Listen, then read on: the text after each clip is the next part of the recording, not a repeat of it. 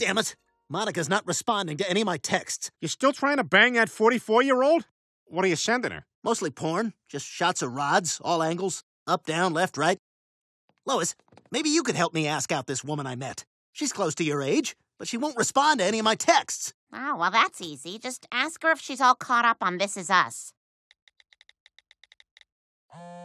She says, I'm one behind, so no spoilers. Hysterical laughing face, hysterical laughing face.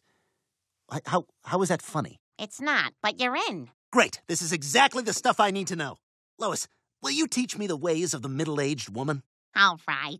I'm a sucker for romance. Thanks, Lois. This could open up a whole new world for me. Like one of those kids who gets a device that allows him to hear for the first time. Billy, can you hear? Yes! Amazing! This is amazing! Your mom and I are going to get a divorce. I'm in love with someone else, and I didn't want to say it with the silly hands. Lucky there's a family guy. Lucky there's a man who positively can do all the things that make us laugh and cry. He's